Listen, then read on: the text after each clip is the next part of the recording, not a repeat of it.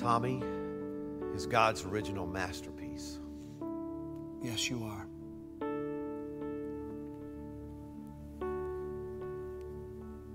And so are you. God doesn't make junk. You are an original masterpiece.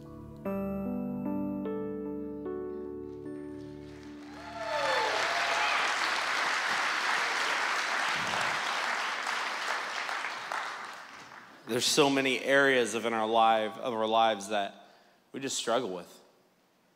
And we think if we just get this one area that brought us in these doors of recovery taken care of, then life will be so much better. But God wants to do so much more in your life.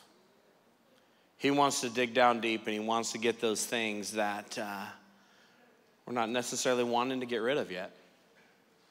But God wants to do that. So are you willing to let him chisel away at your life? Are you willing to let him work in your life? Because you guys are his masterpiece. You guys are his masterpiece. We have 2 volunteers that have volunteered to come up and share their testimony. There it is, got it. They're gonna share their little mini testimony about how God chiseled away at their character defects. And so you guys, please welcome Cindy as she comes up to the stage to share her story with us tonight.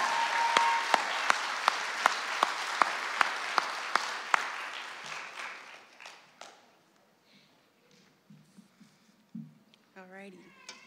Hello.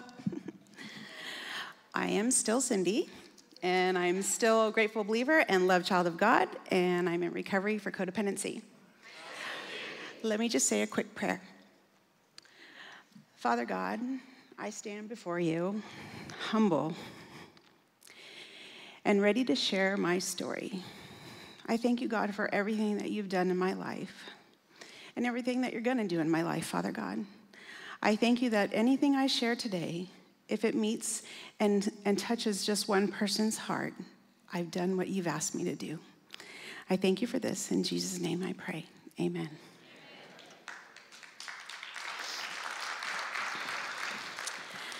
Let me start with one of my favorite Bible verses, Jeremiah 29:11. For I know the plans I have for you, declares the Lord, plans to prosper you and not to harm you, plans to give you a hope and a future.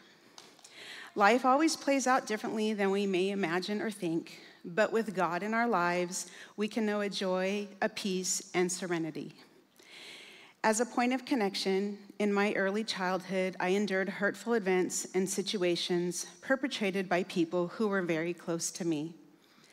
These events were a precursor to my attitudes, decisions, and behaviors that I've carried with me for most of my life. Working the steps in CR and applying step 3, turning my life and will over to the care of God, I was only able to fully understand my human makeup. Working the 4th step, I discovered that I had my own character defects that I could no longer blame anyone else for. For many years, I fully justified in my own arrogance and pride that I had no defects. I was in complete denial that there was anything wrong with me. I pointed the finger at those around me for my actions and behaviors, and in no way could I ever take responsibility for the circumstances of my life or my family condition. There is a saying, when you point a finger at someone, you have 3 pointing back at yourself. For example, focusing on my husband and his life's choices, and I thought I was a better person because I had grown up in church and didn't do the things he had done. What a lie I continually told myself and sadly believed as truth. How could I think I was better when I was sinning and forgetting the fact that God doesn't measure sin? Understanding and knowing my character defects was a hard pill to swallow for me, and this was again in my defect of character, pride. The Bible states in Proverbs 16:18, pride goes before destruction, a haughty spirit before a fall. How did I think I was going to be able to live the life that God wants for me if I'm about to face destruction? There was destruction in my life because of my pride and fears. My marriage suffered greatly during a dark season, and my children learned from their mama prideful and codependent attitudes and behaviors.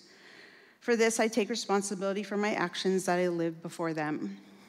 As a side note, through working the 9th step, I have made my amends to both my husband and my kids for my behaviors and actions, and I stand in complete forgiveness from my Father God. As I continued to live in the false serenity that pride offered me, my fear began to root itself in my mind and heart. I continued to work the steps, and the patterns of fear and pride became so apparent, screaming at me loud and clear. Fear is a huge character defect and really is a driving force behind so many other defects. In my daily life, the fear was hidden behind my selfishness, self-centeredness, jealousy, dishonesty, people-pleasing, controlling with unrealistic expectations, insecurity, and self-pity. Each of these can be directly correlated with a fear that tries to rule me. For example, my fear of loss in relationships. I find myself comparing myself to others and feeling that I'm not good enough to hold on to my husband in our marriage. However, I have been married to my husband, Mitch, for almost 27 years. Love you. The comparison brings me into jealousy of others and what they have or do not have, and I feel like I'm missing an important attribute or characteristic. God made me his workmanship. In Psalm 139:14, it says, I praise you because I am fearfully and wonderfully made. Your works are wonderful. I know that full well. He, God, holds me close to his heart. He cherishes me and loves me like no one else. These are simple truths, and not holding on to them, I can drift away and find myself in the middle of a jealous and ungrateful cyclone. As someone who struggles with codependency, my fear can enrage, and I then try and control others around me with having unrealistic expectations, hoping that how they act or treat me will make the God-sized hole in my heart disappear. I must be 100% committed and trusting of my Lord and Savior, Jesus Christ, for everything. As step 2 says, we came to believe that a power greater than ourselves could restore us to sanity. I must believe and know that God, my higher power, not any other human being, including my husband. Yes, my husband loves and adores me, but he cannot be my higher power. This is the lesson I'm trying to master right now with the help of God. It is obvious when I'm working the steps and doing something for my recovery daily, I reap the benefits, and the fear and pride stay far away from me. In all honesty, when I'm not working recovery, either by attending meetings, reaching out to others, journaling, writing a gratitude list, taking a daily inventory, I so easily find myself right back in the middle of the fears and other defects. Holding on to these defects weighs me down, and I literally cannot move forward in the promises and blessings of God. To encourage each of you here, there's a book called Drop the Rock that focuses on both steps 6 and 7. If I'm not willing to forever let go of the defects and shortcomings, then I will continue on the same path that the defects led me to, regardless of how much recovery I do. These rocks will cause the connection to be cluttered between myself and God. For his promises to take place, the connection must be clear and free of hindrances. It is only by the grace of God that I am at a place that I can drop the rocks and always remember that it's a journey of spiritual progress, never perfection. Thank you for letting me share.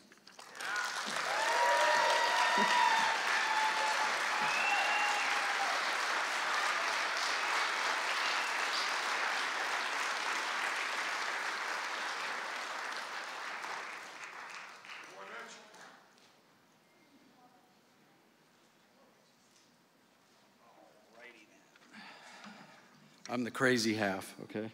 So, someone's got to be. Rule 62, right? Don't take yourself so bleep seriously. All right, so let me this little prayer real quick. If you guys would pray with me. My name's Mitch. I'm a grateful believer in recovery from myself. Okay, so this prayer is a pretty cool little prayer, I thought.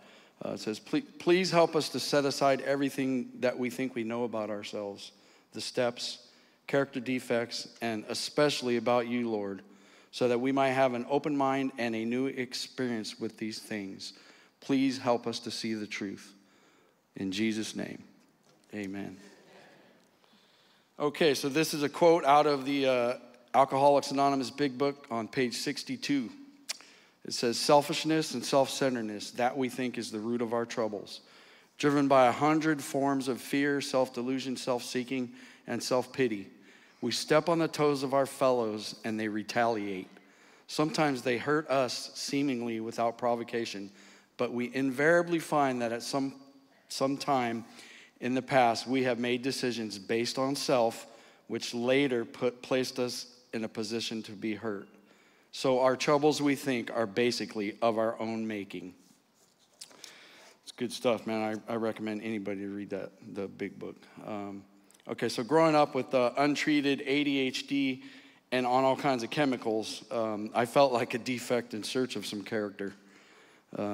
For God to reveal my defects, he needed me to do a lot of work and honest writing. You see, God is a gentleman. He gives me free will to either work on things or suffer. I have had enough suffering. You see, I used to wish there were a magic character defect removal pill, but if there were, the discovery process would have been removed, which has been the greatest learning experience of my life. The first time I read about step 6, I thought it meant I would be cured of my issues.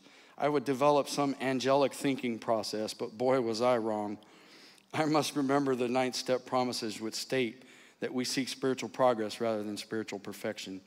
When my flaws want to surface, I try to ask myself, why are you practicing this defect? What good has it ever done for you? I chose to hold on to them for fear of letting go and fear of change, but holding on to them for decades led me into alcoholism, drug addiction, and all of the wicked stuff that comes with those choices. Being selfish and stubborn and trying to do things my way almost cost me my life prematurely. I am grateful to be a flawed person with defects. This gives me a reason to continually keep working on a program. I am so grateful to be one of those people. What Jesus wants is my heart. He does not expect perfection. The first thing that needed to go from me was my pride. You see, pride is the first of the 7 deadly sins. Without getting rid of pride, all other defects in my life can't go anywhere. So I had to get rid of my pride, and the next thing was fear. Fears are the driving force behind most of my other defects. I cannot be in faith and fear at the same time. For me, fear turns into anger in an instant. Jesus is everything or he is nothing. He either is or he isn't. And to me, Jesus is everything. And keeping the faith takes constant work and communication with him and other like-minded people. During the ongoing character defect process, the Lord has asked me to go places I have never have before, which is a life of less fear, diminished anger, fewer resentments, and authentic self-esteem instead of the soul sickness called self-pity. I pledge to stay willing to challenge and continually change my patterns of thinking, how I talk, and behaviors that went unrestrained for many years. It is amazing how the things that once plagued me and my loved ones have become the very things that have saved my life. What a great paradox to be nurtured. There were key causes for why I would not become entirely ready to work the 6th and 7th steps. First, I made a conscious, selfish decision to never give up specific defects that suited my agenda. Next, I would blame my deficiencies on people, circumstances, or institutions. Thirdly, I will justify and rationalize. My capacity to justify and rationalize is limitless. Before recovery, I spent my life strategically placing large barriers to block out painful realities. Lastly, I was in denial and totally unaware of my own contributions to my struggles. What a revelation it was to finally see myself as the arbiter of all my problems. By working the 6th and 7th steps, I am less likely to stay stuck in old, unproductive, negative patterns. I have gained more appreciation of how all the steps need to be worked together. This fact prevents me from being a prisoner, and I have done this, where I've been a prisoner in my own mind, knowing enough of the program to keep me miserable, but could never manifest into true happiness. Happiness is an inside job that takes a lot of work.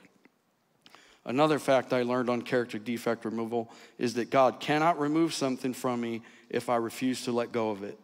He cannot change me if I want to keep practicing that shortcoming. I am by no means perfect, but I am a way better and different person than I ever have been in my life. The sixth step is about surrendering, just as the third step is. I can only surrender as much of myself to as much of the Lord as I understand. In other words, my spiritual progress is based in direct proportion to me letting go of the flaws and replacing them with assets. It was fortunate that all my defects were not revealed to me at the same time. It would have been way too much to handle.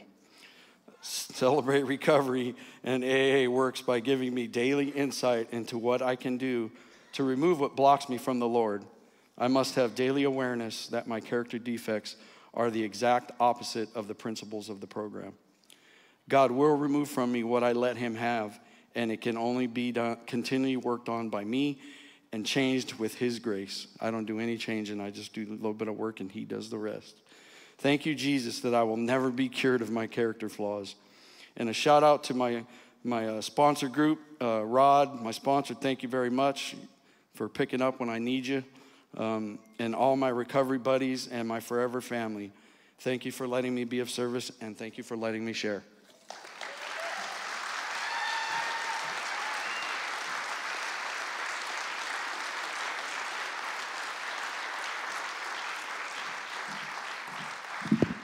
Great job. Thank you guys very much. Here's what I want you to do. Let's stand and let's close with the serenity prayer.